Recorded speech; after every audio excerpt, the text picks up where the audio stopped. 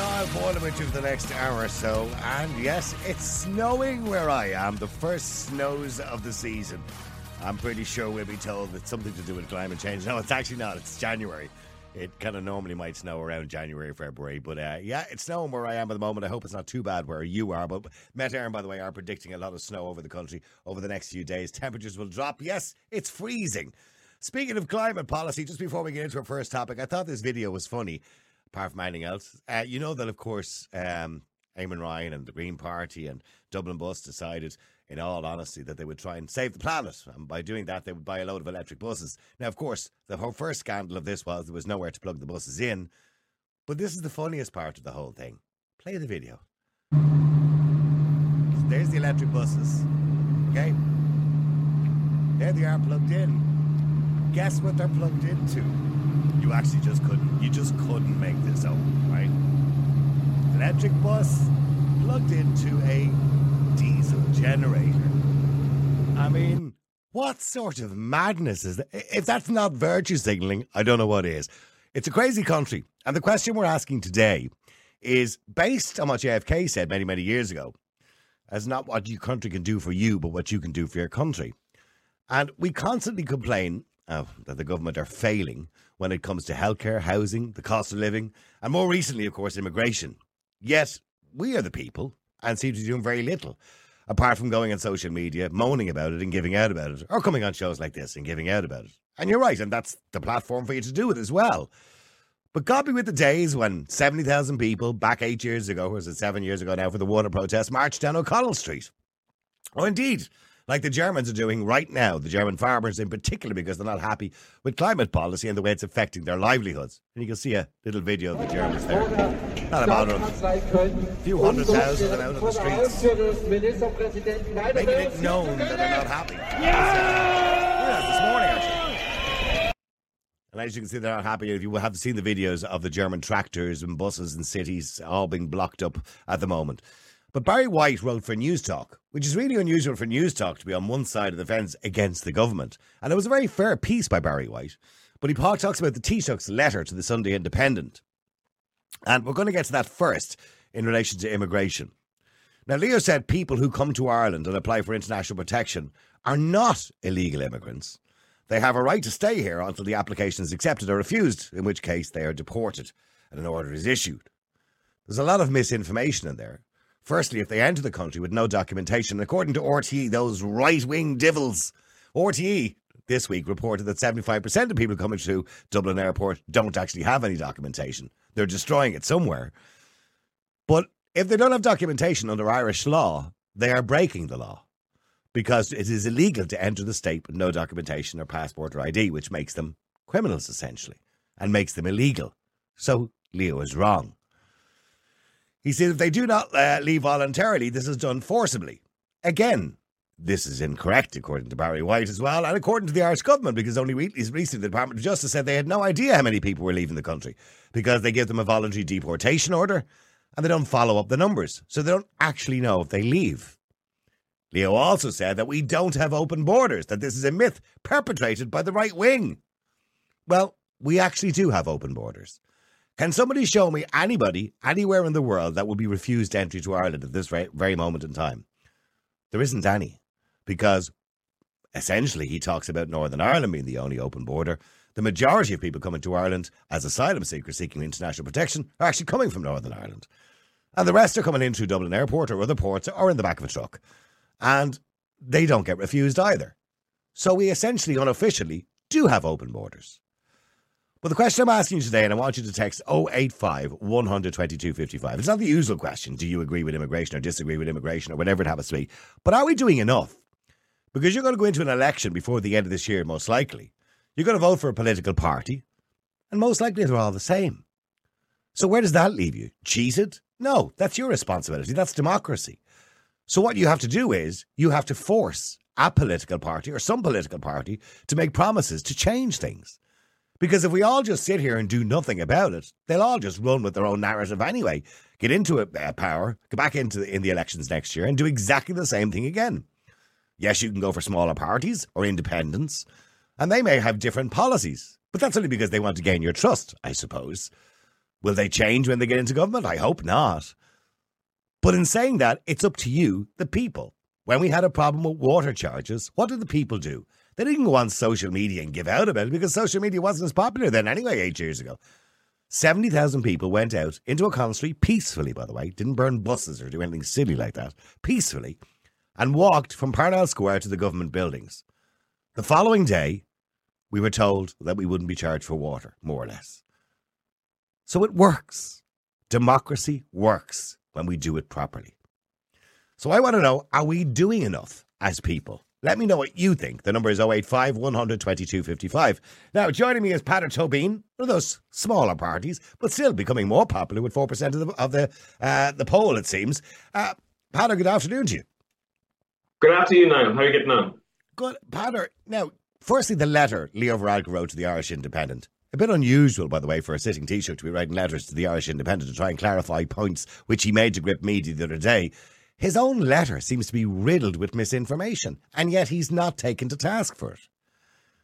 Yeah, no, it's incredible. The Taoiseach is involved in the distribution of misinformation at the moment. You know, the government, who has been, warning people about the dangers of misinformation, are actually the source of misinformation. And you've, indicated a number of clear points where the letter was wrong. We in Aontú have done an enormous amount of research over the last 6 months, and we can point to about 6 or 7 different areas where the Taoiseach was wrong. Well, point to those areas. Let us know the areas that you found wrong in his letter. The Taoiseach said that those people who failed the asylum process would be removed forcibly if they didn't leave. That's simply not true, because we have got a dozen parliamentary questions in from the Minister for Justice, who says that only 15% of the people who have a deportation order are actually forcibly removed. And the language that she used was that she doesn't know really what happens to the other 85% of the people, because some of them may have self-deported, but others, she doesn't know where they are. So that's a big mistake for any government, to have an asylum process to differentiate between those who really need help and those who don't. And at the end, the end result for all of the people, whether they fail or don't fail, is the same, that they can pretty much stay in Ireland. He says we have a robust asylum system. I find that difficult to read. That's the first piece of misinformation, that whole general statement that we have a robust asylum system. The other point he makes is about open borders. I mean, that's so ridiculous. The open border stuff is incredible, because we put in a parliamentary question, and 76% of people coming into the country are not registering at the ports or the airports anymore. They're actually registering at the International Protection Office. And when I asked which routes do they travel into the country, the Minister for Justice says she doesn't know, and she doesn't ask them at that point which routes they travelled into the country. So they either came in, as you said, through the north of Ireland, or through visas that have gone out of date, maybe working visas or holiday visas, or they've been smuggled. And we saw last week the dangers of that, because people are coming through into the country on a smuggled basis at the moment. But the worst part of that is that some of those people who were smuggled in last week, thankfully they were all healthy and they turned out all to be okay, although a very dangerous route to take in a freezer truck. But thankfully they were all okay. But they then evaded on Garda Síochána and disappeared. And the Garda Síochána statement was that they're not looking for anybody and there's no criminal investigation. And I find this bizarre that and we've seen this in other countries, where when you ignore this situation and you allow that to continue, it just encourages more people to want to risk their lives to do that. Whereas other countries have taken positive action and said, well, no, if we find you in the back of a truck, look, we'll help you, make sure you're healthy, we'll get you to a hospital if you need be. But as soon as everything is okay again, you're going to be deported back to the country you came from, because you can't do that. That's not the way you enter Ireland. But we're not doing that. We're not sending any strong messages that Ireland is not just a free-for-all. The message we're sending it is a free-for-all. No, it's bananas. It's illegal to come into this country and not use the application process. And yet we have a number of individuals who have come through and then have fled and not used the proper asylum process. Yeah. And yet there's been no efforts to pursue those individuals and make sure that they use the proper asylum process. So the government is sending a very clear message, and that the law is not implemented in this country. The Taoiseach also spoke about, criminal records, for example. So again, I put in parliamentary questions to the minister. The minister has said that the the only people who are checked really for criminal records are those who have a criminal record in the European Union. That's the only check. There's not. In other words, if they've come check, to the attention of another European country after they've left their own country of origin. In other words, if they have a criminal record, somewhere in, I don't know, the Congo or Nigeria or Albania or Georgia or whatever, we're never going to know about it. And the other point here as well is, the European Union does say that workers have a right to move. Sometimes we make the mistake to think it's the movement of people, but it's actually the movement of workers. So people can move from one European country to another on the basis that they're going to work there. And they can spend 3 months, according to the law, looking for work and getting themselves sorted out. But after that, they're meant to actually, they're meant to fund themselves. The state doesn't have a responsibility to fund them. And yet we know from that horrific killing of Ashling Murphy that the Josef Pushka had actually come to Ireland but had spent a decade on welfare. So we know that the Taoiseach is incorrect in relation to that as well. So there's a whole lot of... He also mentions, by the way, that it was another myth perpetrated by the right wing, because, of course, he loves talking about the right wing, perpetrated by the right wing, that people are destroying their documentation on aeroplanes.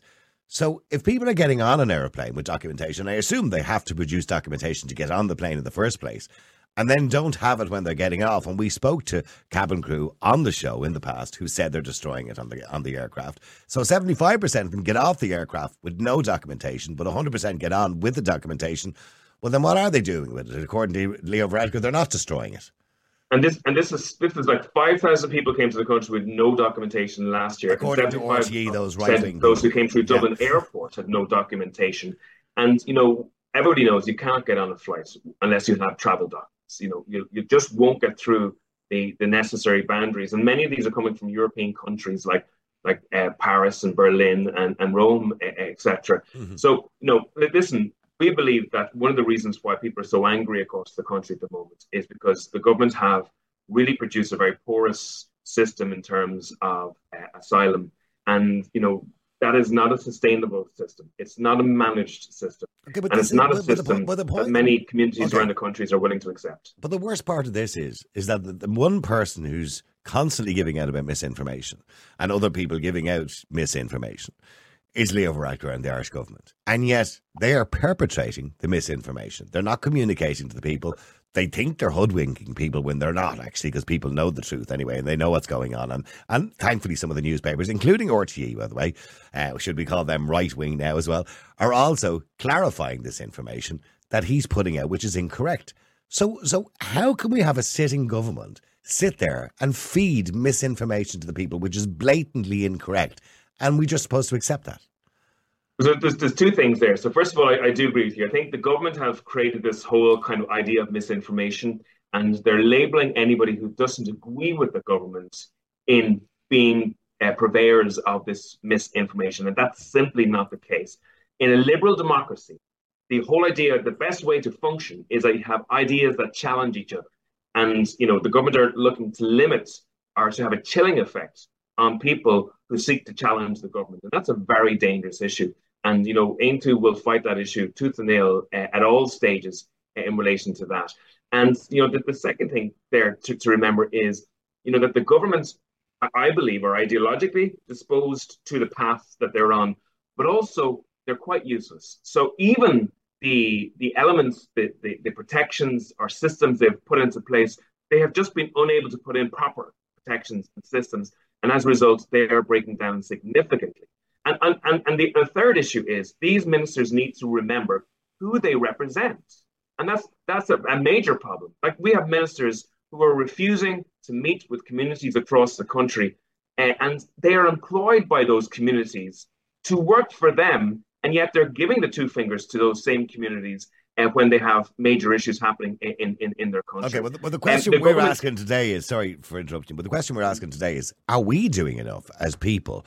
We see what's happening in Germany over the last 5 or 6 days, particularly with the farmers. And it's not just the farmers. There seems to be national strikes in general. Everybody's getting involved in it. But it mainly started off with the farmers and climate policy and their livelihoods being destroyed and the promises that were being broken by the German government. And you're seeing hundreds of thousands of people out on the streets, roads being blocked, cities being blocked, traffic stopped everywhere. I mean, that's, and thankfully, no trouble so far, no violence, no riots, no nothing. It's peaceful protests, as you can see from the video I played earlier on. And hopefully it'll remain that way. But is that what we're missing? That people go on social media now and think, I've done my bit. I've gave out about, Peadar Tóibín, or I've gave out about Leo Varadkar, or I've gave out about whatever politician it happens to be. And that's it. I've done my bit now. I don't need to go out in the streets. Has social media ruined protest? Yeah, I actually think social media has pacified, to a certain extent, a nation. So keyboard warriors don't change anything. And that's really important for people to understand. And, I don't know if people watch The Simpsons. There was a show in The Simpsons when Homer Simpson ran for mayor. And his particular motto, his slogan for running for mayor was, why can't somebody else do it? Okay. Now, if everybody watching your show has the view, why can't somebody else do it? You can bet your bottom dollar it will never get done.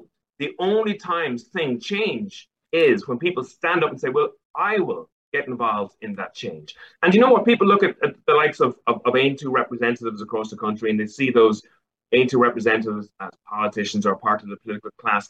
But you know what? I'm just a citizen of this country like anybody else watching this particular show. I have no more responsibility for what happens in this country than anybody else watching this show. We live in a participatory republic, and that means every citizen is responsible for what happens in this country. And if you actually want change, it means you have to stand up and get involved. But, we set up Aontú 5 years ago. Now we have 1,500 members across the country. We have elected representatives in areas across the country. And we gained 50,000 votes in the last election. We're currently polling, as you say, at 3 or 4%. And we are at the precipice of making a breakthrough in the local and European elections coming next June. And I have no doubt that, inside the smoky back rooms of Fianna Fáil, Fine Gael and Sinn Féin, they're watching the level of votes that parties like ourselves are getting. And they're saying to themselves, we're not willing to lose votes to these people. If Aontú do well, we'll have no other option but to shift our position towards that direction. But surely that's our job. When with respect to Aontú, they're not going to be able to form a government, I don't think, in the next election, but hopefully candidates will get through and will be public representatives. But in saying that, they're not going to be able to form a government. So realistically, we're going back to an election, probably to get the same government again or something similar, because they're all pretty much the same. So the only thing we can hope for is that if we actually do something, if we get out on the streets and protest peacefully and get the government to change their policy, because that's the only thing that's going to work. Because if we continue to do what we're doing at the moment, we're just going to have another 5 years of exactly the same thing. Well, I have spoken to people within Fianna Fáil and Fine Gael, and they are telling me that head office is getting phone calls in relation to these issues that we've been discussing, telling the government to cop on from their own members, from their own councillors. And they're saying that if you continue down this route, we're going to lose seats to the likes of Aontú. And I will say to you this as well. Sometimes people talk about independence, and there's some great independents out there. There are also some terrible independents out there, the truth be told, too. But the government have actually priced in votes for independents across the elections. So they know that, there's going to be 12, 13, 15 seats in the next Dáil that will be won by independents. But what they haven't priced in, what they can't abide, is losing 3, 4, 5, 6, 7% of the vote in ballot boxes across the country to a political party like Aontú. That puts the fear of God in them. And if those votes are moving away from those parties into the future, not only will you see more Aontú representatives at council in the Dáil, in the European Parliament, but you'll also force the other political parties to move in our direction, because these guys actually don't believe in that much in reality. And if they see the wind blowing in a certain direction, they'll have no choice but to follow. Well, listen, thank you very much indeed, and I appreciate you coming on the air to talk to us today. Peadar Tóibín, Aontú leader, thank you very much. Now, we want to get your calls on this. The number, as usual, 085 122 55. I don't want to focus on the stupid letter that Leo sent to the Irish Independent, the Sunday Independent, because clearly it's littered with misinformation. Leo won't admit that, of course. He'll believe that it's all truthful and factual. But it has been broken down by many people at this stage, and clearly it's there to mislead, because a lot of it just isn't the case. It just isn't the case. And yet he will accuse us and anybody else who would tell you that it's incorrect as perpetrating misinformation. So now RTE have just joined the misinformation crew. RTE must be some sort of right-wing media, because they're the ones as well who said that 75% of people coming into the country are destroying their documents or don't have documents. Yet Leo says they're not destroying documents, for God's sake. It's getting stupid now at this stage. But here's the only thing we can do. As you all say, when you go to the next election, you're voting for more of the same. But you don't have to vote for more of the same, because that same can be changed. Yes, we only have a limited amount of political parties who all seem to sing from the same hymn sheet, or as I've often said, are cheeks of the same arse. So realistically, we have to change the arse. We have to tell the arse that we're the people, we're the democracy, they work for us, and they do what we tell them to do. Not, we don't do what they say, they do what we say. That's their job. So how do we do that? And why aren't we doing it? So the question I'm putting to you today is, I'm putting the blame on you. Not on Leo Varadkar, not on Micheál Martin, not on Eamon Ryan and the pathetic climate policies and all that. I'm putting the blame on you, the people. You're the ones who elect them. You're the ones who can stand up and tell them what to do for you. So is it really your fault? The listeners listening today, the voters, the citizens, is it your fault? The number is 085 100 2255. With our callers now in 5 seconds. Niall Boylan has been told to shut up from the time he was in school. And all through his life, they just keep telling him to shut up. But not anymore. Because now he has his own live podcast, the Niall Boylan Podcast. Joseph, hi, how are you? Hey, no, thank you for having me on. Good. Joseph, sorry, there's two Josephs. I'll go to Joe. Joe, I'll come to you in a second. Sorry, Joseph, just to go to you. Okay, just to go to you first, Joseph. Joseph, I'm kind of putting the blame a little bit on you guys and the citizens. Are we doing enough? I mean, yes and no, of course. It's one of those nuanced questions. People who are any bit clued in, I think they are like so frustrated. They're up to their eyeballs. They are just, every day there's something worse. Every day there's something terrible. And of course, that's the growth of the independents and Aontú and all the other parties. I think a lot of it is people who are completely disengaged from politics, and there's a huge bit of apathy to it. It's like, they're all the same. And it's this, I guess, Irish kind of mentality. It's very cynical about all things, and why bother? A bit of it is that elections are kind of a popularity contest. Like the worst one you've had in school is where they'll vote for the face they've seen the most without really knowing or caring, what that person has done. I've heard of people going to the polling stations and going, yeah, he looks like a nice fella. You know what I mean? Yeah, exactly. That's it. And the worst of it is, there is a known factor where people will vote for attractive-looking politicians over,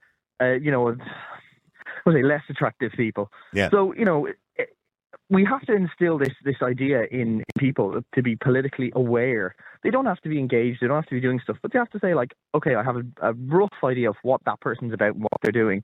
I have a rough idea. So, I mean, there's some things we should definitely do to improve that. It should be politics. Irish political history should be taught in school to say, look, this is what the foundation of the state was. These are the parties. This is how they evolved. This is who we have now. This is what they're about and their things. There's none of that. None of that going on. I bought a new house. I moved into my new house 3-4 years ago, and I had no idea which local area I'm in, which elections I can take place, which I can vote in, for which area, who's in my area, none of this. So it should be a thing that, if ever someone moves into a new house, any estate agent will tell you when the house is sold, they get a little leaflet saying, okay, this is the election area you're in, this is the council area, these are the people who you can vote for, this is, what you need to know about this area. That would be one start. Teaching it in schools as well, like I said, that'd be another start. But another, and a huge factor, I think probably the biggest one is, there are protests out there. On Saturday, there was a huge protest for Palestine. Now, that's a foreign war between two foreign countries who have no direct connection to Ireland. But they pull out a lot of people because I find those Palestine protests quite disconcerting. When I see, for example, that I saw there was one group of people and it was gays for Palestine. And I said to myself, have you ever come across the bigger oxymoron in your life? If with the respect of the gay people for Palestine or LGBT for Palestine, the majority of those people would be thrown off the top of a building if they were in Palestine. So I mean, exactly, they don't care. It's bizarre, and I watched them at the White House as well, banging down the gates, calling Joe Biden names or whatever it was. And I'm saying, here's the lefties fighting against the lefties, which I thought was the most bizarre virtue signalling I've ever done. The majority of people who were out of those Palestine protests haven't a clue what's going on in the Middle East. Having a breeze. I haven't got involved in that debate, by the way, Israel and Palestine at all. Because firstly, it doesn't concern me too much. And secondly, what concerns me is obviously the loss of human life. But what's going on, the actual engagement between the two doesn't concern me. And I'm not getting involved because no matter which side you're on, they're both murderers. Yeah, and Ireland should stay neutral. That has been our policy of neutrality for years and years, and it's the way it should be. But anyway, the point is that a lot of these people coming out to the protests, they get funded. They are paid by NGOs, and a lot of them on social welfare or something. So they have a lot of time in their day and nothing to do. And someone will come up and say, look, if you want money, get out there to that protest. Yeah. Of course they're going to go out there. Of course but here's the thing, Joseph. Should we? I mean, we've established that the political parties are pretty much all the same. This is not America where you've got Democrats and Republicans, where you have, Liberal and Conservatives. You have two separate governments that you can decide which way you want to win. The wind wants to blow that year, right? Or every 4 years. But in Ireland, they're all the same. They're all progressive governments. They're all progressive political parties. They're all liberal, essentially. So the only way around it is by the people protesting and deciding they want change and they want political parties to change their policies. But we're not doing that. Like Aontú, they only started a couple of years ago. I remember when there was the launch thing. They are a more conservative, more Irish kind of party. And they're someone I strongly encourage everyone to vote for because, I'm voting for them. My house is. And everything they've done and put forward to me just ticks all the boxes. But it is that sort of pressure or groundswell for people saying, I'm pissed off and I need someone who has my views because clearly Fianna Fáil, Fine Gael, Sinn Féin, the big parties, they're not beholden to the Irish people anymore, or at least they feel they're not. They are taking orders from NGOs, from Europe, from backhand deals, from this and that. Well, I mean, the proof is in the pudding. They've just been on a month's holidays, and where's Leo and Micheál heading over to Davos for a week? Okay, Davos, there you go. Yeah, at 30 grand on a private jet they had to lease, by the way, and rent because their own private jet won't make it. You couldn't make that shit up. You really couldn't. Joseph, just save me a second. And sorry, John and Joe, I'm going to come to you in a second. I need to go to Jason because he's just on his break at work. Sorry, Jason. Hi, how are you? Good afternoon, Niall, from a cold Northern Ireland. Oh, it is. It's freezing, isn't it? It's bitter up here, buddy. Yeah. I'm well aware of that. That's where I am. But go on. Oh, I know we are. No, we have lost our backbone in this country. Yeah. I've said this to you before. We have lost our backbone as a nation. We were once known as the Fighting Irish. We fought the Brits. We, got our country back. It was great. And what's the first thing we do when we get rid of the church? Give it to the Europeans. People in this country won't protest because we live in a small country now. And if they used to. They used to. I mean, only up to 8 years ago they did for the water protests. I know. So I was there for the austerity protest. Yeah. I was there for the water protest. So what happened in the last 7 years? Social media and now all of a sudden being classed as far right. You're anti-immigration, you're anti-this, you're anti-gay, you're anti-abortion, you're anti-immigrant, you're anti. And because we live on a small little island, you're afraid you're going to be labelled, you won't get a job. The people that matter that have the jobs won't be seen out in public protesting with people from working class areas because they'll be afraid it'll get into their job. Once social media gets a hold of you, you're cancelled. Job's done. The government have done their job.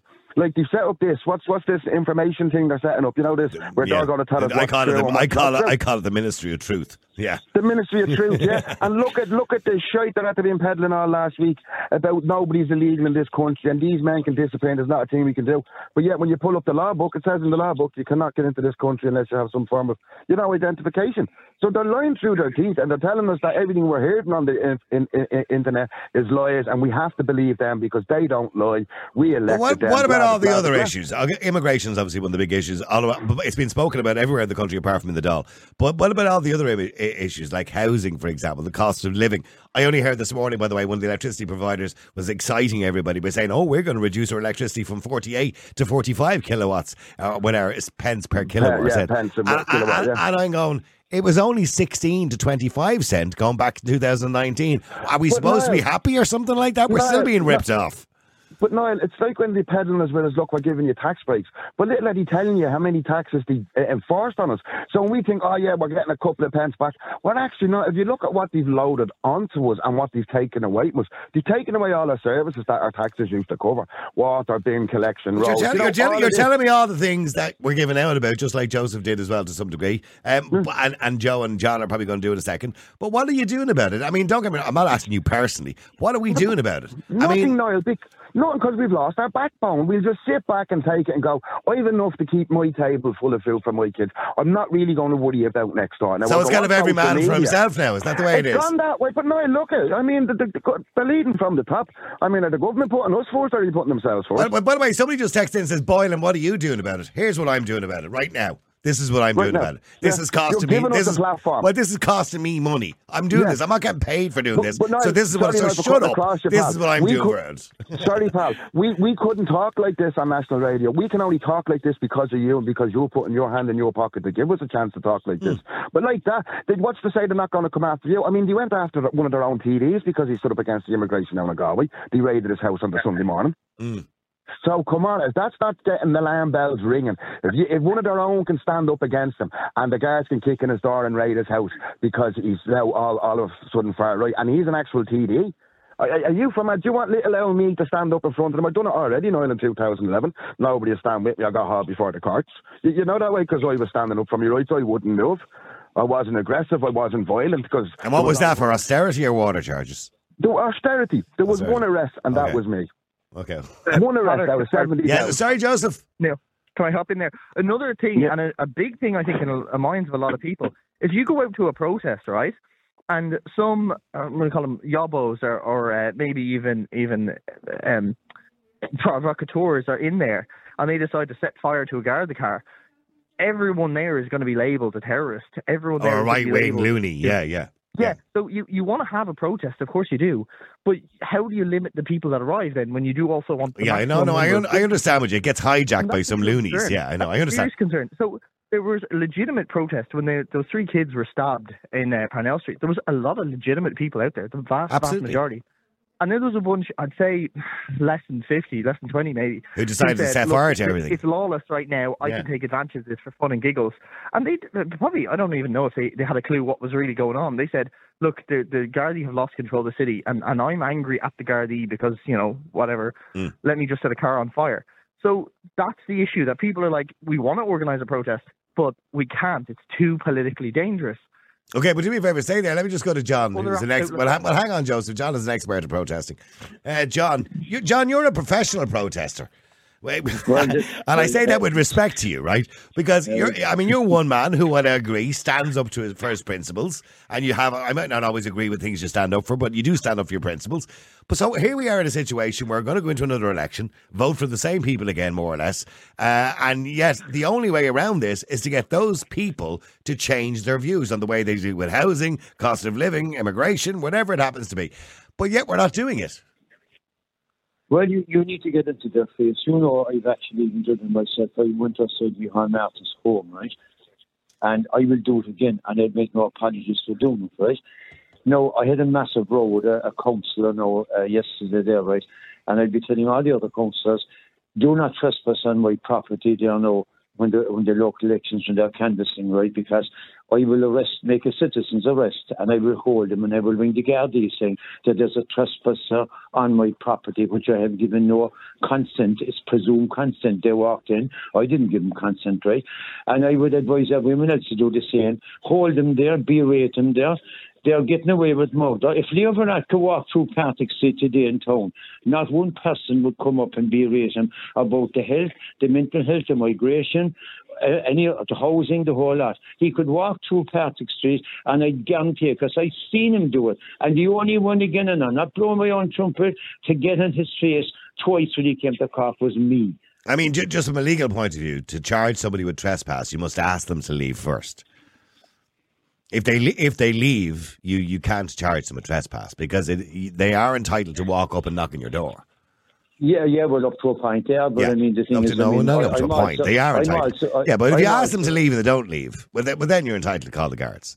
Yeah, well, that's what I'd be doing. Or they come back again. The whole thing about it, right?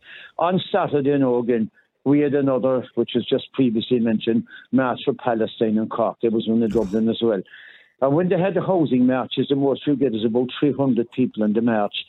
Yet there's about 2,000 or 3,000 on the march for Palestine, which will change absolutely nothing. I mean, Joseph has mentioned this already, and it turns my stomach. I mean, don't get me wrong. I'm really sad to see young children being murdered on either side, by the way, in Israel or Palestine. It's quite shocking, right?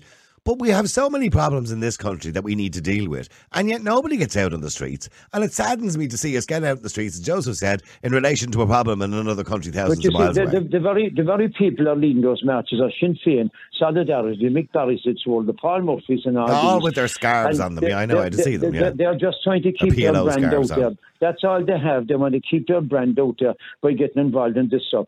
If they had any battle at all, they would ring fence the American. I seen a video there. I don't know, it was on RTE or somewhere like that. There was one gobshite up the front of the protest, and RTE attempted to talk to him. It could have been RTE, I'm not too sure. Attempted to talk to him, and I guarantee this gobshite wouldn't even know where Palestine was if you showed him a map. He would. So rather be walking around the streets, if they do want to do something about that, go outside the American embassy, because it's the American embassy. The Americans are keeping this war going. If they cut off the money and the supply of arms to Israel, Israel would die overnight. That's why you protest. But when I see people on the streets there, as I said, Varadkar could walk through town today, but yet they'll walk for Palestine around in circles on Saturday, but they won't be with me, Hal Martin, if he walks through town, or Varadkar, or go, if he's given a press contest or anywhere in the city, they won't do it. They'll bottle it. I don't know what's wrong with people, but you want to get up off your hole, because otherwise the next election will take you right up to 2030, and you're going to be fucked again. Stay there for a second. Let me just go to Joe. John always says it as it is, doesn't he? Joe, hi, how are you? Not too bad, Niall. And I'm glad I can give him the platform to do it too. Sorry, Joe, go ahead. Yeah, well, John just hit the nail on the head. Yeah.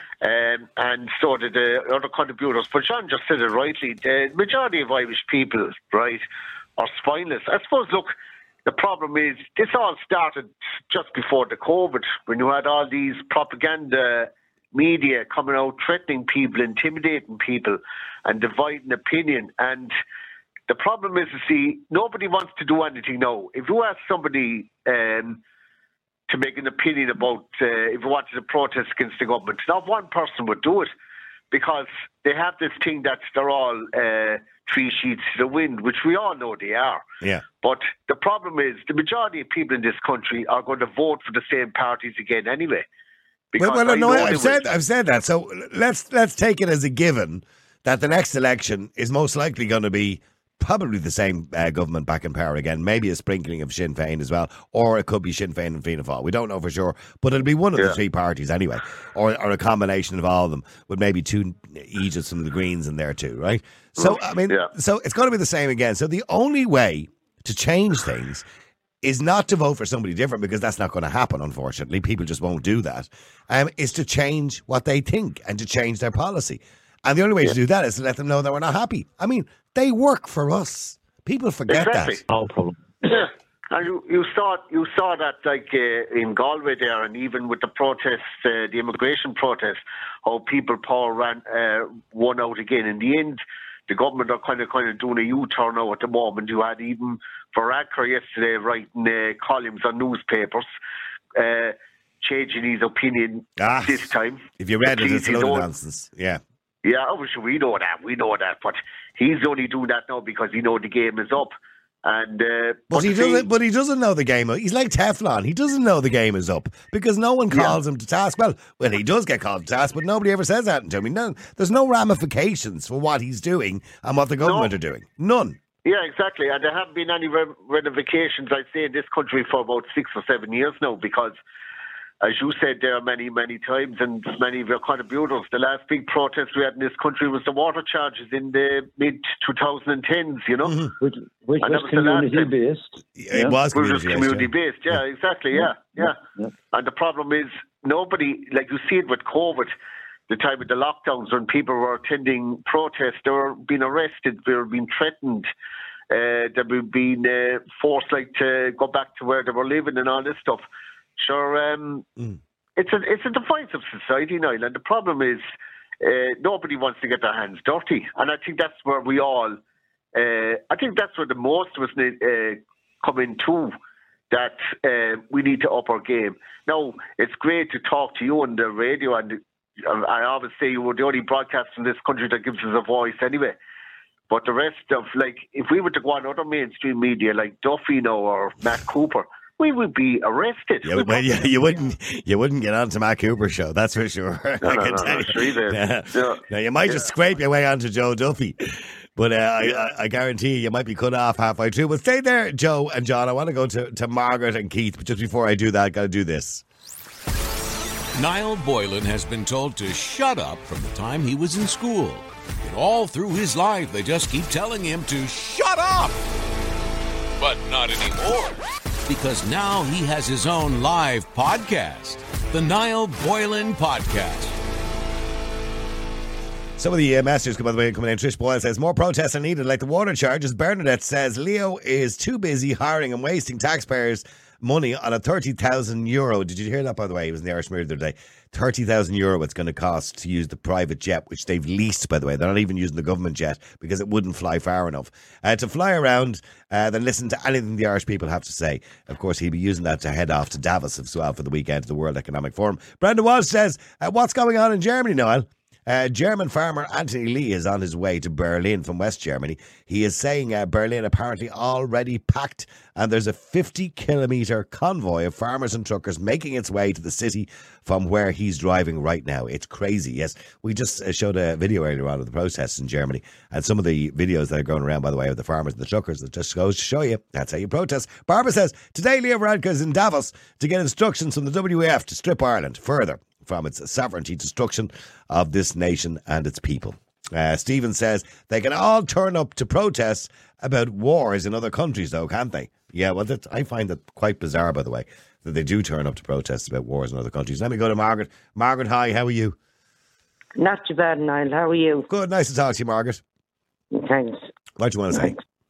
Now, a couple of months ago, maybe a couple of weeks ago, Leo came out and made a statement that there was no room in Ireland, No capacity, capacity, we were at capacity, that's what he said. No room. No room at the inn. For people. Yeah. So anyway, a week before last, 450 refugees come in from the UK because they don't want to go to Rwanda.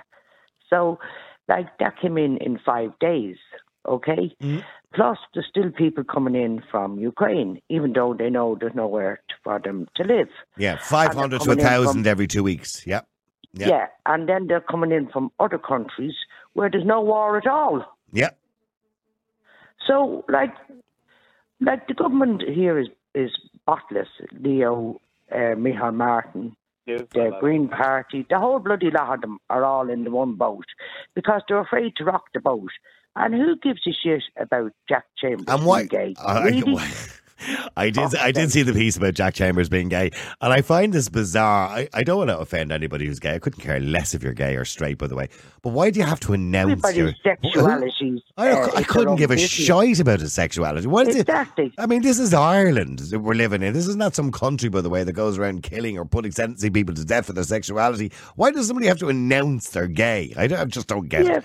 Anyway, leave him alone. He's a nice guy, Jack Chambers, but just don't understand why he has to tell everyone he's gay. Yeah, and as regards houses, the government and all governments, I don't care who they are or what they are, they're all to blame for stopping building housing. They're all to blame. Okay, but Margaret, we know all of this. We're all giving out all the time. That's what we do in this show on a regular basis, is give out. That's what people give out. But we're not doing anything about it. So what should people be doing about it? Because realistically, in the next election, it doesn't matter who you vote for. We know exactly what they all stand for, which is the same thing over and over again for the next 5 years. So the only way to change that is by changing their opinions because they work for us. So how do we? Why do you think Irish people don't protest anymore? Why do we not get out on the streets? I mean, peacefully. Why don't we do that anymore? Because we have a minister, what's her name, Helen McEntee, who has changed the laws, and people are afraid of their living lives to open their mouth anymore. They can't even play tip and tick in the schoolyard anymore. Do you know that, Niall? Well, we used to play Red Rover. I'd call Niall over, and you'd be bursting through the arms of whoever. Oh, yeah. Health and safety and insurance nowadays, you're not allowed to do that. Yeah. For God's sake, it's gone politically mad, this country.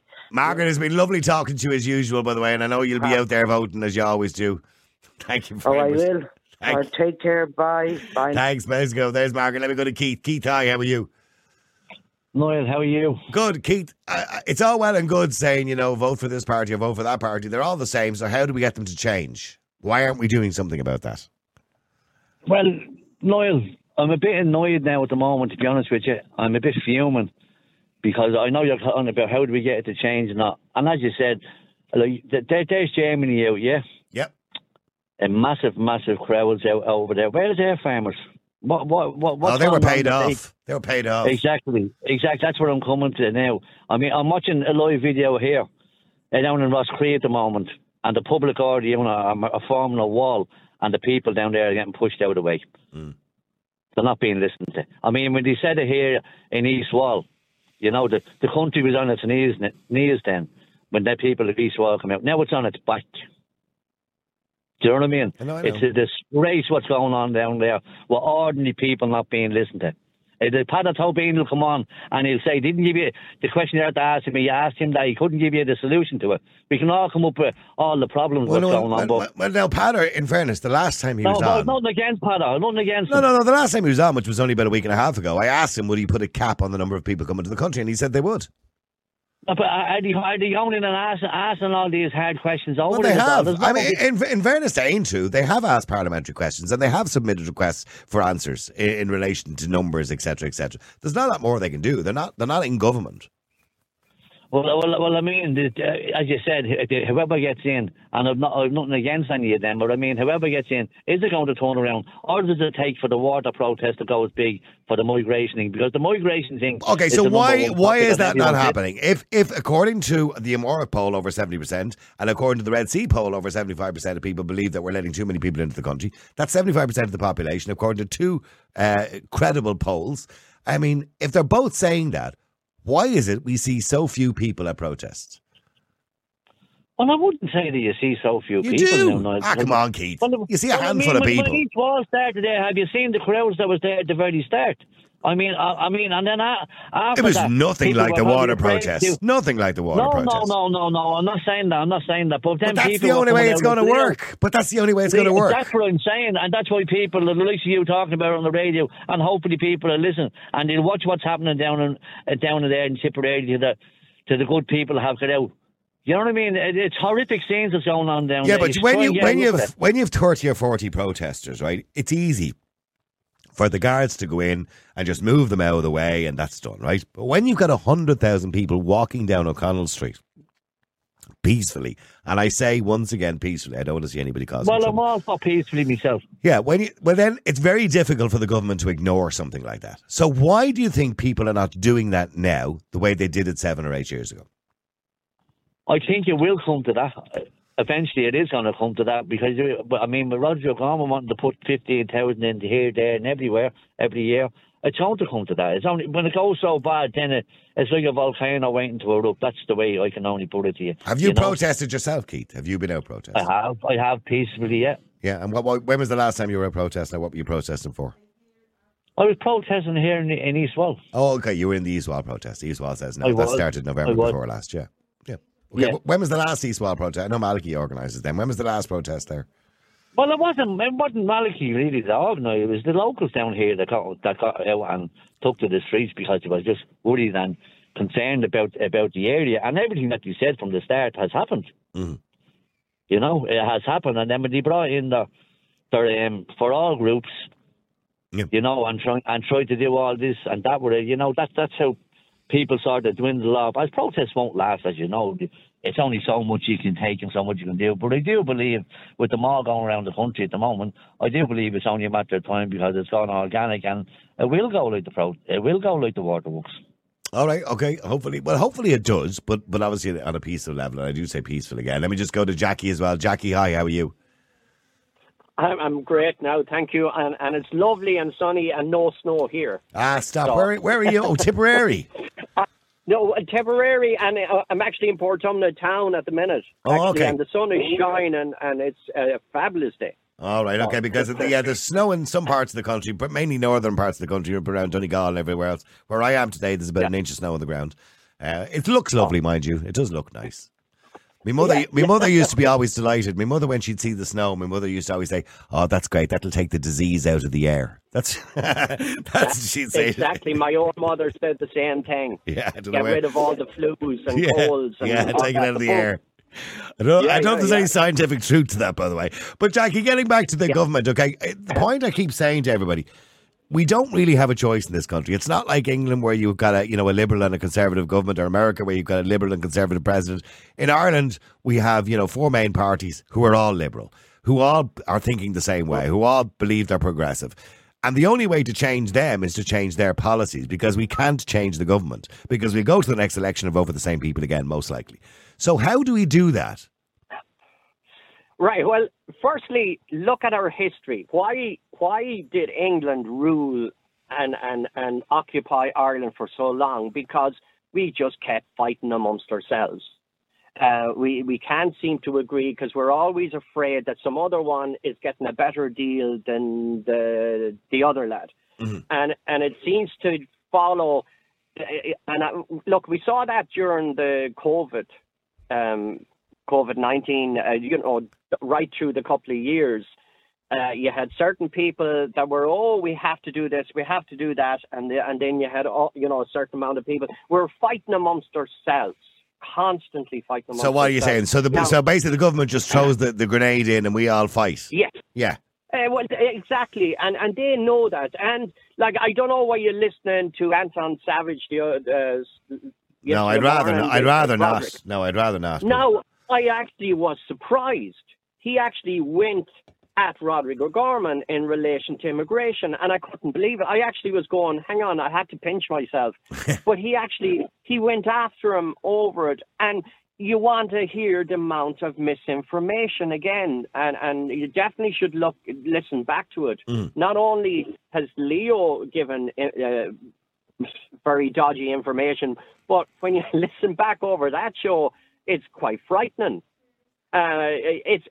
It's like, as I said before, the advisors aren't advising these guys at all before they come out. They don't actually know. But they must know, because most people in the country know what's going on, so surely they must know. I mean, for Leo Varadkar in that letter in the Irish Independent to say that we don't have open borders, that in itself, I mean, that's misinformation. We do have open borders. It might not be official, by the way, because we have immigration laws, but they're completely ignored. There's nobody in this world can say they can't walk into Ireland. No, the funny thing, and last night I was doing a concert up in Dundalk, and Maria Walsh, MEP, came in, and I know Maria quite well, and I got a few minutes with her, and I was talking about all these issues. And again, I was surprised that she didn't realise that there was people coming in through Belfast, down from the north into the south, that our borders were open. There is no real vetting going on with people that are coming in here. And she's going, there is. There is. I'm being told that. And I'm saying, well, who told you that? Because Leo. You need to look. Yeah.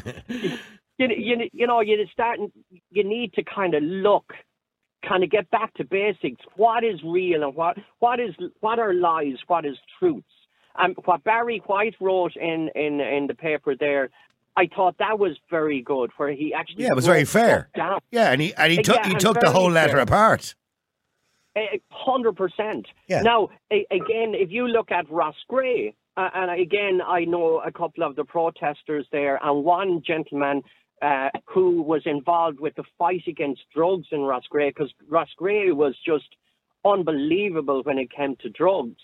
And he took this by the scruff of the neck, and he went out and he formed a committee, and he got it all more or less sorted, because he got public behind it.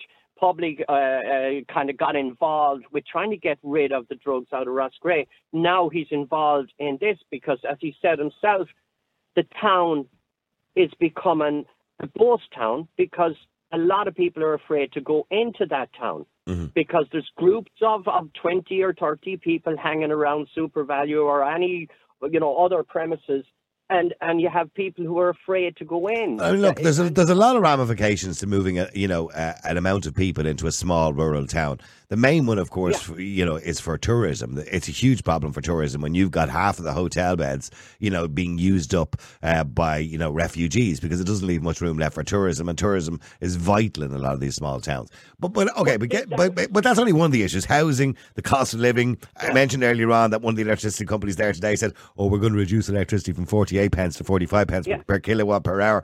I mean, that's ridiculous. It's like the day that I went into the garage and I was filling my car up and I noticed it was 160 and I went, and a little smile came to my face. 160, that's all right, isn't it? But so in other words, I was smiling even though I was still being ripped off. Ripped off, exactly. But going back to the initial thing is, why aren't we protesting? Maybe we need someone like maybe yourself or whoever to call for an actual protest, a peaceful protest on a particular date. Someone needs to call it. Someone big needs to call this. Oh, by the way, Sean just texted or WhatsApped in. He says, "Tell that Boylan fella he's a hypocrite. Given out today about not enough people protesting, but then when Just Stop Oil protests, he's calling them for them all to be locked up." Now, hold on for a second. There's a difference in protesting peacefully and throwing oil over works of art, or damaging, or standing out in the middle of a Formula One track, or lying in the middle of the road. There's a completely difference in those arseholes from Just Stop Oil. And besides anything else, those arseholes are usually students who haven't got a clue what they're doing. They're talking about stopping fossil fuels from tomorrow. Do they realise if we stopped using fossil fuels tomorrow, the world's economy would come to a halt because they're idiots and they're morons? That's why they should be locked up. Anyway, sorry about that, Sean. Or Jackie. Let me go.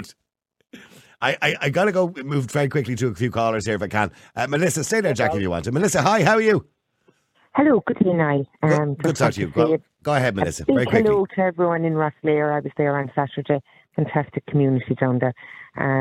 Absolutely amazing. Just to say, go back to what you were asking, what can we do? Yeah.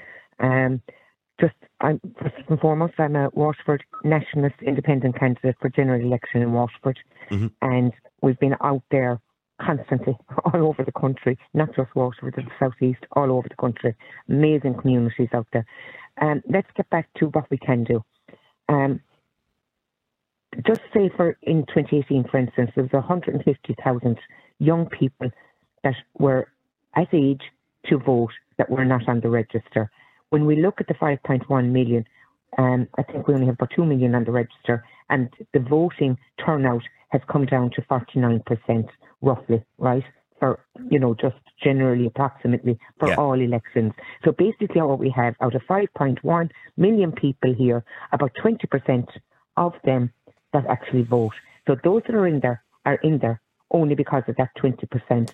So where are the other 80%? Get on your register. They've changed the register, Niall, that people that are... Somebody mentioned this to me the other day. Yes, make sure. So in other words, go online and make sure you're on the register to vote. Yeah. You have to go online and you have to now... and your PPS number. And if you don't, you will not get your voting card. Yeah. This is the biggest message we have to put out. Anyone from 16 or 17 years of age now can actually go online and register and automatically go on the register. If people don't register and don't vote, we'll have 20% of the population keeping those WF Muppets in there for the rest of us. Okay, so your phone is breaking up there, Melissa, but I get the point you're making. Okay, so in other words, voting is important. Make sure you exercise your right to vote, and make sure go online and make sure you're registered to vote as well. Okay. Yeah, Michael Leahy, Ireland South, 13 counties. You've got a nationalist to vote for. Every single county in 13 counties in Ireland South have a nationalist. So Michael Leahy, number one. Thank you. Okay, no problem, Melissa. Appreciate it. Let me just go to David. David, hi. How are you? I'm very well, Niall. Thank you very much. It's a gloriously sunny day down in Cork. There isn't a cloud in the sky. Not a flake of snow, no, not a flake. It was a tad cold this morning. My entire field was white. Very, very hard frost. The pool had about a third of an inch of ice on the top. But your swimming pool, is this? Well, it's that type of thing, yes. I have a vision of you, David, living in a nice big house with a swimming pool at the back garden. But that's not the case. No, that's not the case. I know. You'd be completely wrong. No, I live in a tiny house. My horses have better accommodation than I do. So, David, getting back to what we should do, I mean, have we lost the ability to protest? Well, yes, because people aren't informed. I don't know if you've been paying attention to or seen this has recently come to light, or has come to my attention anyway. 70 old people's homes in France had scabies back in 2015 to 2019. And they treated all the patients or the old people, with ivermectin to cure up the scabies. Okay. They had no COVID deaths. They had no COVID problems. I know. Well, ivermectin was talked about quite a lot during COVID, and there was different trains of thought, and a lot of people, a lot of people believe they didn't want to recommend it because it was too cheap. Well, that is exactly it. But pharmaceutical companies wouldn't make money out of it. Yeah. What I'm saying is that in Ireland and across the world, hundreds of grannies were killed by the medical authorities because they refused to use ivermectin, which were the meta studies. Dr. Teslari did a meta study. Well, it may not have saved every single one of those older people who died of COVID-19, because many of them would have been old people at the end of their lives anyway. Well, some, yeah, absolutely, yeah. Some would have died anyway because that was just their time. But it may or may not have. I don't know. I haven't seen the more recent studies on it. But at the time, there were mixed reports, and some people said it was good, some people said it wasn't. But certainly, it was worth a try. But the pharmaceutical companies didn't really want us to try it because it was off patent. Okay, so you just don't think people are willing to get out onto the streets and protest in relation to, say, housing, in relation to water charges, in relation to immigration? Have we lost the ability to stand up for ourselves? Well, the water charges, I remember that, but that was very much a local protest thing. When the guys came in to put the meters in. Well, it wasn't really local. The local protests did something. They kind of impeded people putting in the meters. But the ultimate protest really was the 70 to 100,000 people that walked down O'Connell Street. That's what changed it. Oh, God. Okay. Sorry, I wasn't. Yeah. I'm only aware of the local protest. No. The days preceding that is when the government decided to remove the charges, the water charges that they had planned on bringing in. Okay. Yeah. Okay. Well, sorry, I got to rush through people quickly. David, thank you very much indeed. Let me just go to Albert. Albert, hi. How are you? Hi, Niall. How are things? Good, Albert. Albert, I mean, it says here, no alternative but election time. They have to become answerable. So how do you make them answerable? Obviously you make them answerable by not voting for them. But, in the meantime, people are afraid to protest because any protest you have is going to be hijacked by far right or the guys who are at the last bloody thing. Yeah. And the other thing I like to think of is why not take them to court? Take the government to court? Take the government to court, and the civil servants. But who has the money? But who has the money to do that? Most your average person doesn't have the money or the time to do something like that, or the legal background. I know, but I mean, this is the problem: is that we have no recourse other than that. The government, in theory, can do what they want for 5 years, and if we can't get them out, we can't get them out for 5 years. So they're going to fuck up this country if we don't do something about it. And I agree with you. And we're going to have another 5 years for them to F up the country too between now and 2030. But here's the thing. Well, then the only way around it is to get them to change. If we can't change who goes into government, and it's clear we can't. If we can't change that by general election because we're looking at four parties who all think the same way, well, then the only way is to get some of those parties to think differently. Oh, I know, but I mean, when you have no alternative, what the hell are you going to do? I mean, let's be honest. If the UK get their act together with small votes, the next country that's going to have huge amounts of immigrants in here is Ireland. But if we were getting 10,000 a week, that's 500,000 a year. In 10 years, the immigrants will outnumber the people who were born in Ireland. What the hell's going to happen then? What parties are we going to have in government? The National Islamic Party of Ireland? I mean, seriously. We're just selling this country down the river because we don't have an alternative. There's no cap, and they have admitted this. There is no cap on immigration into this country. No, they're not willing to put a cap on it at all. No, they'll just keep doing it and wake up every morning doing the same thing with the same result every single day. And people, and by the way, but here's the thing. So they work for us. They're paid by us. And the majority of us, according to 2 official polls, Red Sea and Amórach, there's over 75% of us have said you're letting in too many people. And they're ignoring that completely. Yeah, I mean, what beats me about the politicians who get in, and I know they're only in for a certain period of time, is that we should have some way, if they're not doing their jobs, we should have some way of getting them out before 5 years. But why the hell should they stay in the job where they're just flecking up the entire country? And but there's no other job you get away with that, by the way. There's no other job. No, there isn't. Yeah, politics is the only job. These people would not survive in private industry. No, the only way they can be put out is by a vote of no confidence, and that's by their own people, essentially. Yeah. I mean, which generally doesn't happen. Turkeys don't vote for Christmas. Exactly. Turkeys don't vote for Christmas. You're right. But look, in regards to other things, look, I mean, in housing, like I'm an accidental landlord, and for the last 7 years, I've had some lovely tenants who are moving this year. They're buying their own house. And now I've been a good landlord. In the whole 7 years, I've never put the rent up. And when COVID came in, I got them 2 years off, 2 months off to help them out. Yeah. But when they go, I'm selling the house. I'm afraid what's coming down the road when, or if Sinn Féin get in, because God help landlords then. Yeah, I don't think Sinn Féin are not big fans of landlords, generally speaking, private landlords. Albert, thank you for that. Let me go to Barbara very quickly if I can. I've got to go to Brian and Peter too. Barbara, go ahead. Hi, Niall, yeah? Hi, how are you? Not too bad. The original question was if the Irish people had any spine to, have we become spineless? Yeah. No, I don't think so. I think it's all down to that the Irish people don't get enough information of what's going on. So yeah, I think it's very limited. And if they knew what was really going on behind the scenes, then they would be shocked and they would get up. And I take as an example that Leo is in Davos today, and there will be meetings there, and it will be behind closed doors. Yeah. And if you would ask for the Freedom of Information Act to see what he said there, and as the Taoiseach of Ireland, then you won't get it. No. So whatever he's saying there and promising to Klaus Schwab and the rest of the world, because I said, and Bill Gates and everybody else, yeah. Not only that, Niall. One of the biggest one is there with a huge airplane, and that's the leader of China. Mm-hmm. I mean, yeah. And the point is, if they all come together and want to have a little chin wag, that's fine. But you and me and the rest of Europe is not allowed to what is said.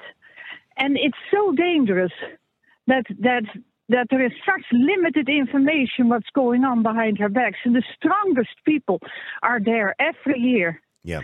And then not to mention, and I mentioned it anyway, that Leo Varadkar got a training course from Klaus Schwab. Mm-hmm. And most leaders, Macron got a training course for being a young world leader. Lucinda Horn got a training course for the young world leader. But we all know, really, Barbara, what's behind that. Firstly, we obviously understand the position of the WEF, the World Economic Forum, but also we all know that these are world leaders who are setting themselves up for a job for the future.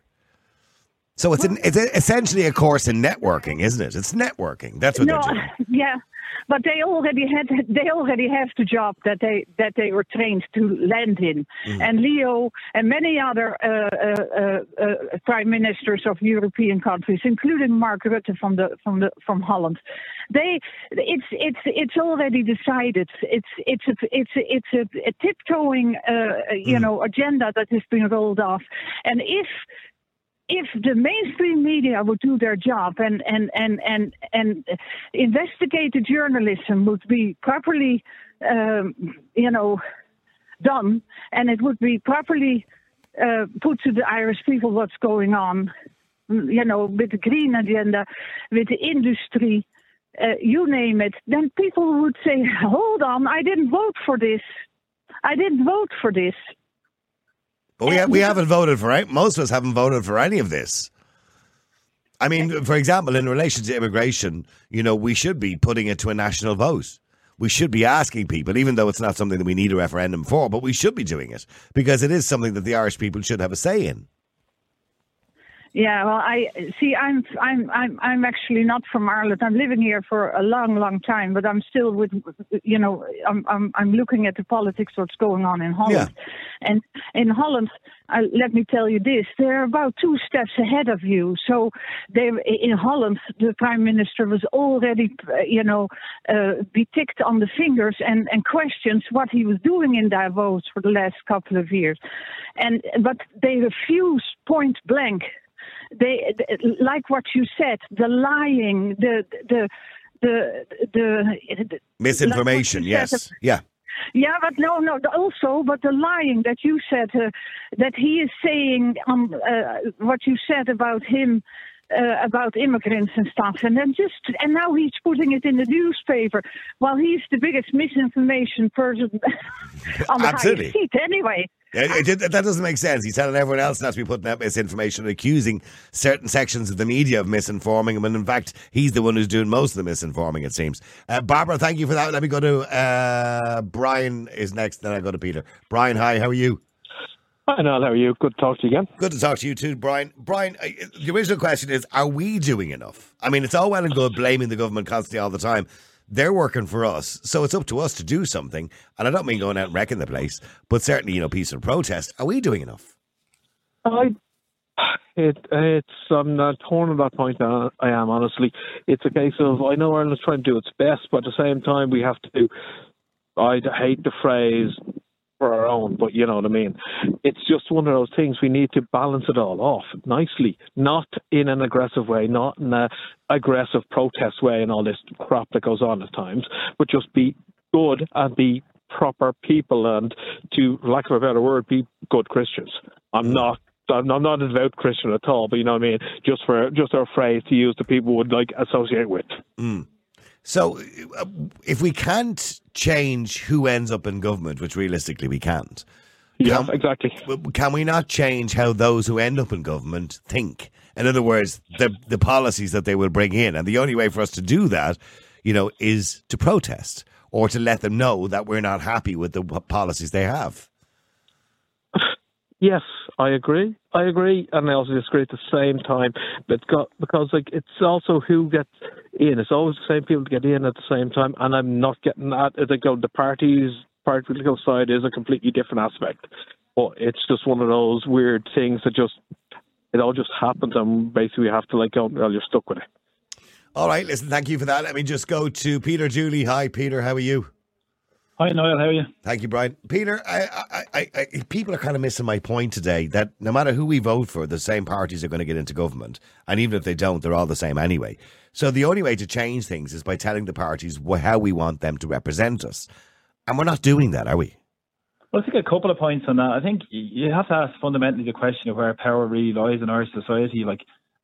Recently, MEP for Fine Gael, actually, Sean Kelly, was looking to come back to Ireland. They were actually looking to get him to go in the Dáil elections. And he said, no. He said, why should I? He said, because 70% of the legislation comes from Europe. So essentially, our sovereignty has been sold off to Europe, to Brussels. We can see that now with Leo, for instance, in Davos now for the week. Instead of coming back and actually standing in front of the people that elected him, to answer the questions that are facing people. Look, we see the scenes in Roscrea today. You see all the... I know, but he wrote a letter. He obviously was sitting on the plane when he wrote, on his private jet, while he wrote the letter to the Irish Independent.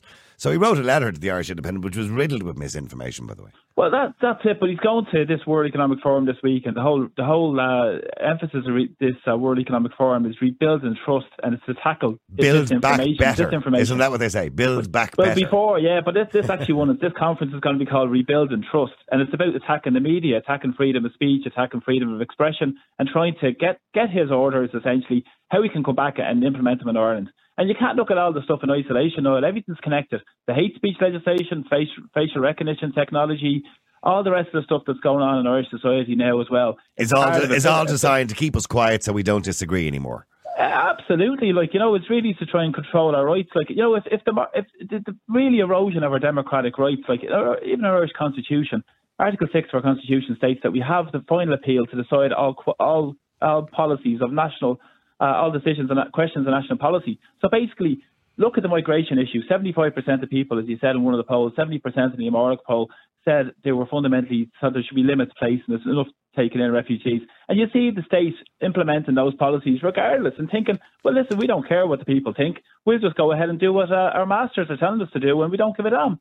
And that's really who they serve. They go to Dáil Éireann and it becomes like a Punch and Judy show, really, where people sound off and they have very little power because our power has been completely eroded and sold off to bureaucrats and very many. So you don't believe they have the ability to change? In other words, if we go back 8 years ago, if we go back 8 years ago when they tried to implement water charges and 80,000 people walked down O'Connell Street, and within a few days they suddenly turned around and said, "Okay, we understand you're not happy about that. We're going to abolish that idea."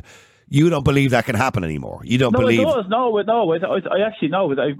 I'll just explain what's really going on. That's my first point to you. But do they have the ability? You said they're answerable to Europe, but they still have the ability to change their minds, don't they?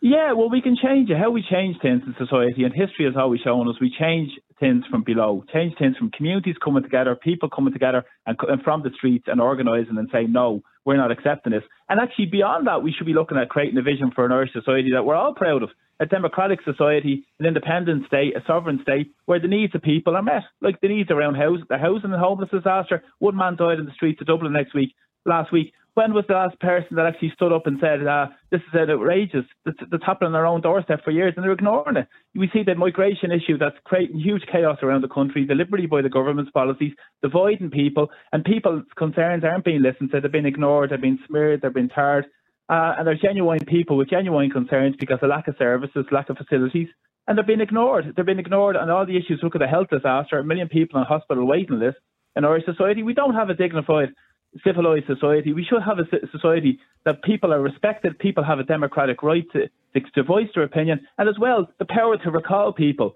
Like the vote every 5 years is not very democratic, Niall, and to vote the same people in, and like Fianna Fáil and Fine Gael came together again after 100 years essentially sort of apart in the last number of years as well, and we saw the Green Party with them as well, and then we have Sinn Féin who were like more the same, who said we're going to vote for change because we've had 100 years of them. Sure, give us a chance to steer the ship and follow the same policies that Europe will tell us to do. But people can change things if we come together and actually stand up in our communities like they're doing in Roscrea. And you can see the heavy-handed law response to people who have genuine concerns in their communities about facilities and coming in and actually trying to smash through legitimate protesters. This isn't democratic. I believe, I haven't got an update, but I believe somebody was on to us already and said there was an update on what's happening in Roscrea, and I believe the guards obviously have got heavy-handed now. It's disgraceful. These people were out there peacefully protesting during, for genuine reasons, just a lack of facilities, lack of services in their communities, and they're not being listened to.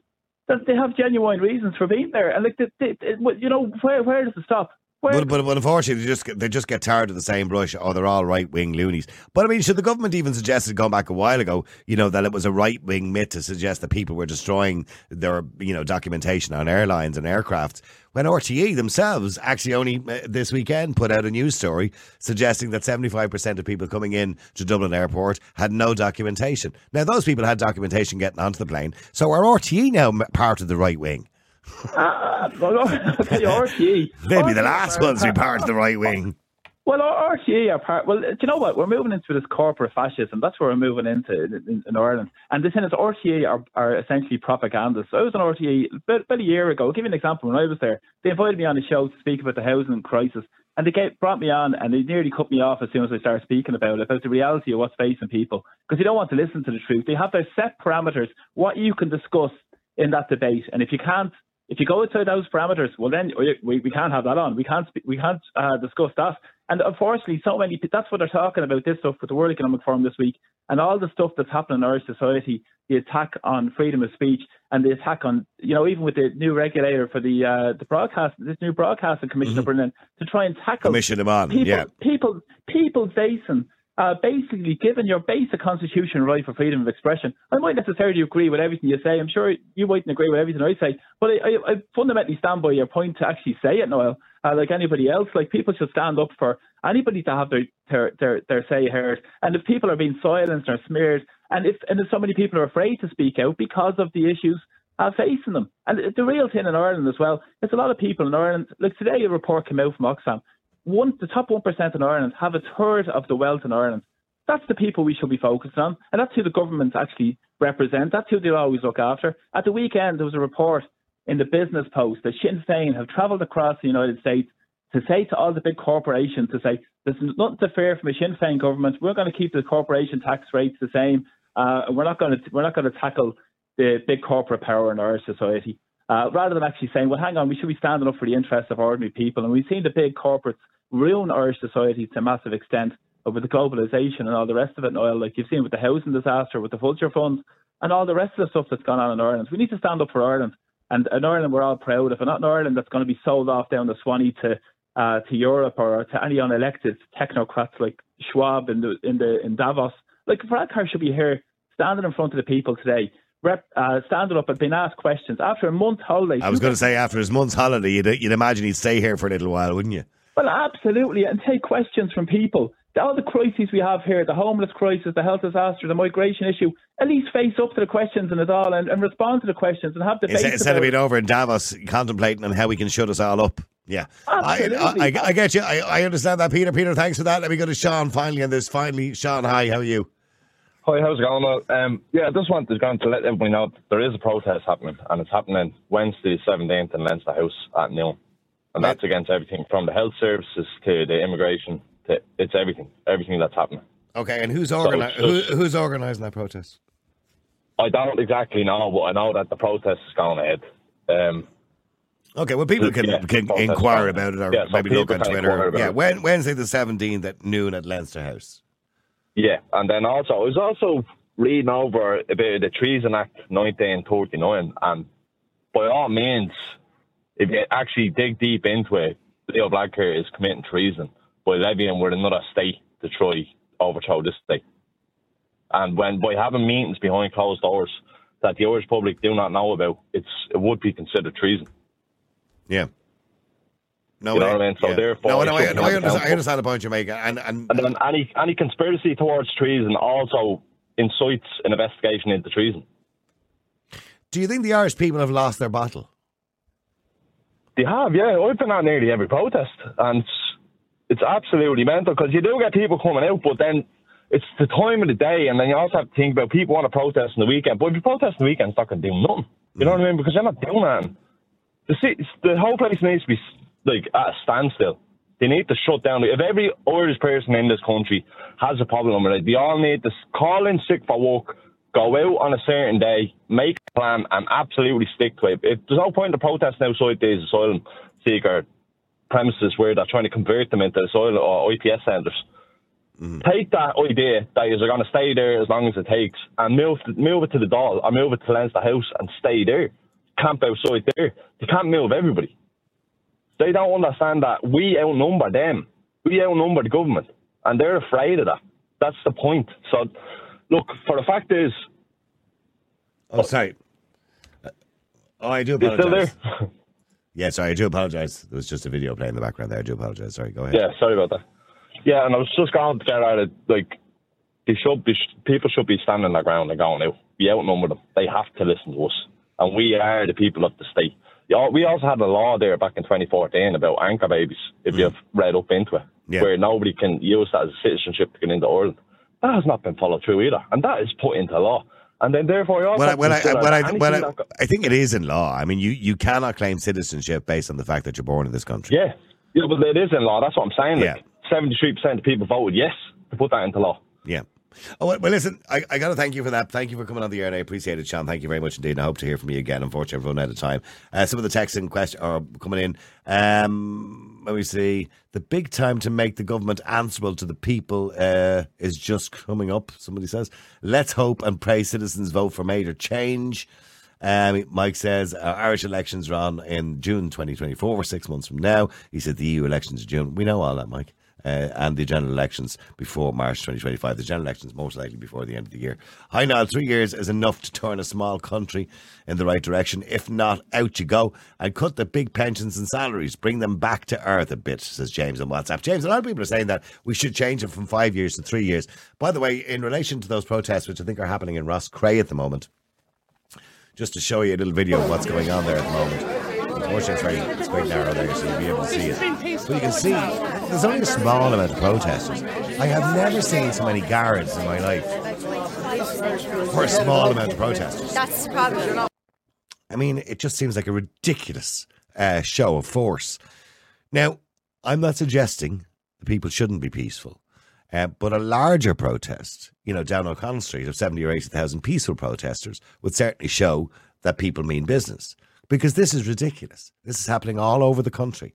And the Garda Síochána, I don't blame the men and women of the Garda Síochána, by the way. They're told to do that. Although there is an argument, I was just doing my job. But they're told to go out there and do that. They're told, listen, go out there and don't let the protesters get near the building. That's what they're told to do. That's just their job. Although, again, as I said to you, people say, I'm just following orders, doesn't work as an excuse.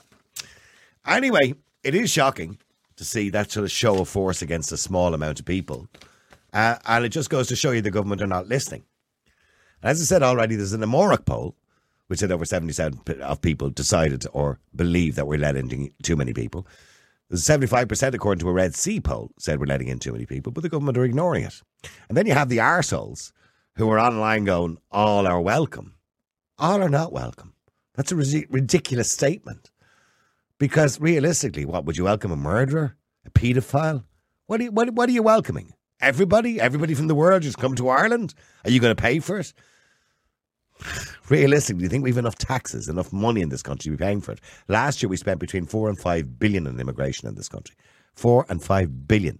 Because everybody has to be supported. The majority of people that have come to this country over the last 2 years are not working. They're not contributing anything to society. And even when they do, many are unskilled. They get minimum wage jobs, which means they still have to be supported by the state. We can't continue that. We have an immigration process. And if people, skilled workers, want to come to the country, and some unskilled workers want to come to the country because they're always necessary in retail and hospitality and other places like that as well, but skilled workers working for big corporates as well, they're all welcome. We welcome diversity. This idea that you're kind of racist or something like that if you don't agree with the free-for-all that we have at the moment. Sure, a hospital service and health service would be nothing without immigration. We need immigration into this country. We don't have enough workers. They're a vital part of our economy. But this idea by Neil Richmond that you conflate the two and use those to say that, oh, well, you agree with those, or you must agree with everything. You don't have to agree with everything. Because everything is reckless. What the government are doing at the moment is reckless. Absolutely reckless. And they're not listening to the people anymore. They've stopped listening. And Barbara was right, by the way. Leo has gone over to Davos, to the World Economic Forum, where the point of discussion this year in the World Economic Forum is how to control the media, how to control people, and how to control what people say. Misinformation or disinformation. When the perpetrators of disinformation and misinformation seemingly are the government themselves. They're the ones who are telling all the lies. And all that happens is that divides people. It becomes divisive. It's a shocking situation we're living in. I worry for the future of Ireland. If we continue to have more of this and this gets worse, we need to stand up as a people and tell the government, you work for us. We decide the policies that come into this country. We are the people. We have a democracy and you're democratically elected to work for us. And when your local politicians don't stand with you shoulder to shoulder, when the majority of people in a town, for example, decide they don't want something, well, then you need to get them out in the next election. And you need to call them out for what they're doing. Because their job, you voted for them, and their job is to support you. Not in everything you do, obviously. Some things are wrong. But their job is to support the people. And when you've got a small town and somebody says we're bringing in 200 refugees tomorrow, and you've no GP services, no healthcare, no education, and you don't have enough services for those people, and you have a genuine concern about the safety of people in the area with a huge influx of the population or increase in population overnight in a small town, you have a right to be concerned. And if a local politician doesn't stand with you, well, they're an arsehole. Because all they're doing then is looking forward to their big job. They're not working for you anymore. They're now working for the government. They're working for Leo and Micheál. Anyway, We shall talk to you again tomorrow. By the way, please don't forget to support the show. This is a platform we give you every day. And as you heard, everybody come on today. I said very little. The callers are the ones who do all the talking. You come on every single day and you have your say. It's your platform, your freedom to speak. We will continue to do that if we can afford to. And the only way we can afford to is by you supporting us. Thank you to all of those people who support us, by the way, on a regular basis, who go on and subscribe at our website. We make no money from streaming it live every day. As you can see, it's free. You're watching it now. It's not costing you any money. So please do support us. Go onto the website and either subscribe or you can donate if you want to. If it's just a one-off payment you want to make, anything from 500 to 5 million. I don't care. But we don't get paid for doing this. So any money we get just goes in to cover some of the costs. We don't even cover those. We want to get to a point where we can at least cover the costs to continue doing it. And we also have room to improve. We have a plan, but we can't implement the plan unless we can get money out of it. So please help us to do that. Help us to provide that platform for you. Do it now. Go to our website, niallboylan.com, and in an hour's time, this podcast will be on the website. You can watch it or you can listen to it. Thank you to everybody for supporting us. Don't forget, by the way, I will be talking to Sharon Keoghan, Senator Sharon Keoghan, a little bit later on about the EU Immigration Pact, as well as the referendum. I'll be interviewing her just after 3 o'clock today, and we will put that out on podcast a little bit later on and tomorrow as well.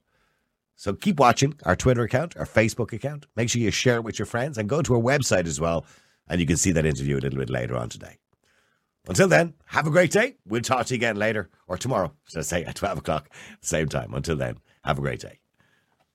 The multi-award-winning Niall Boylan Podcast. Listen live on Facebook, YouTube, and all the usual live stream services. To get in touch, just WhatsApp or text 085 100 2255. The Niall Boylan Podcast. They told me to shut up. Available for download from all your usual platforms.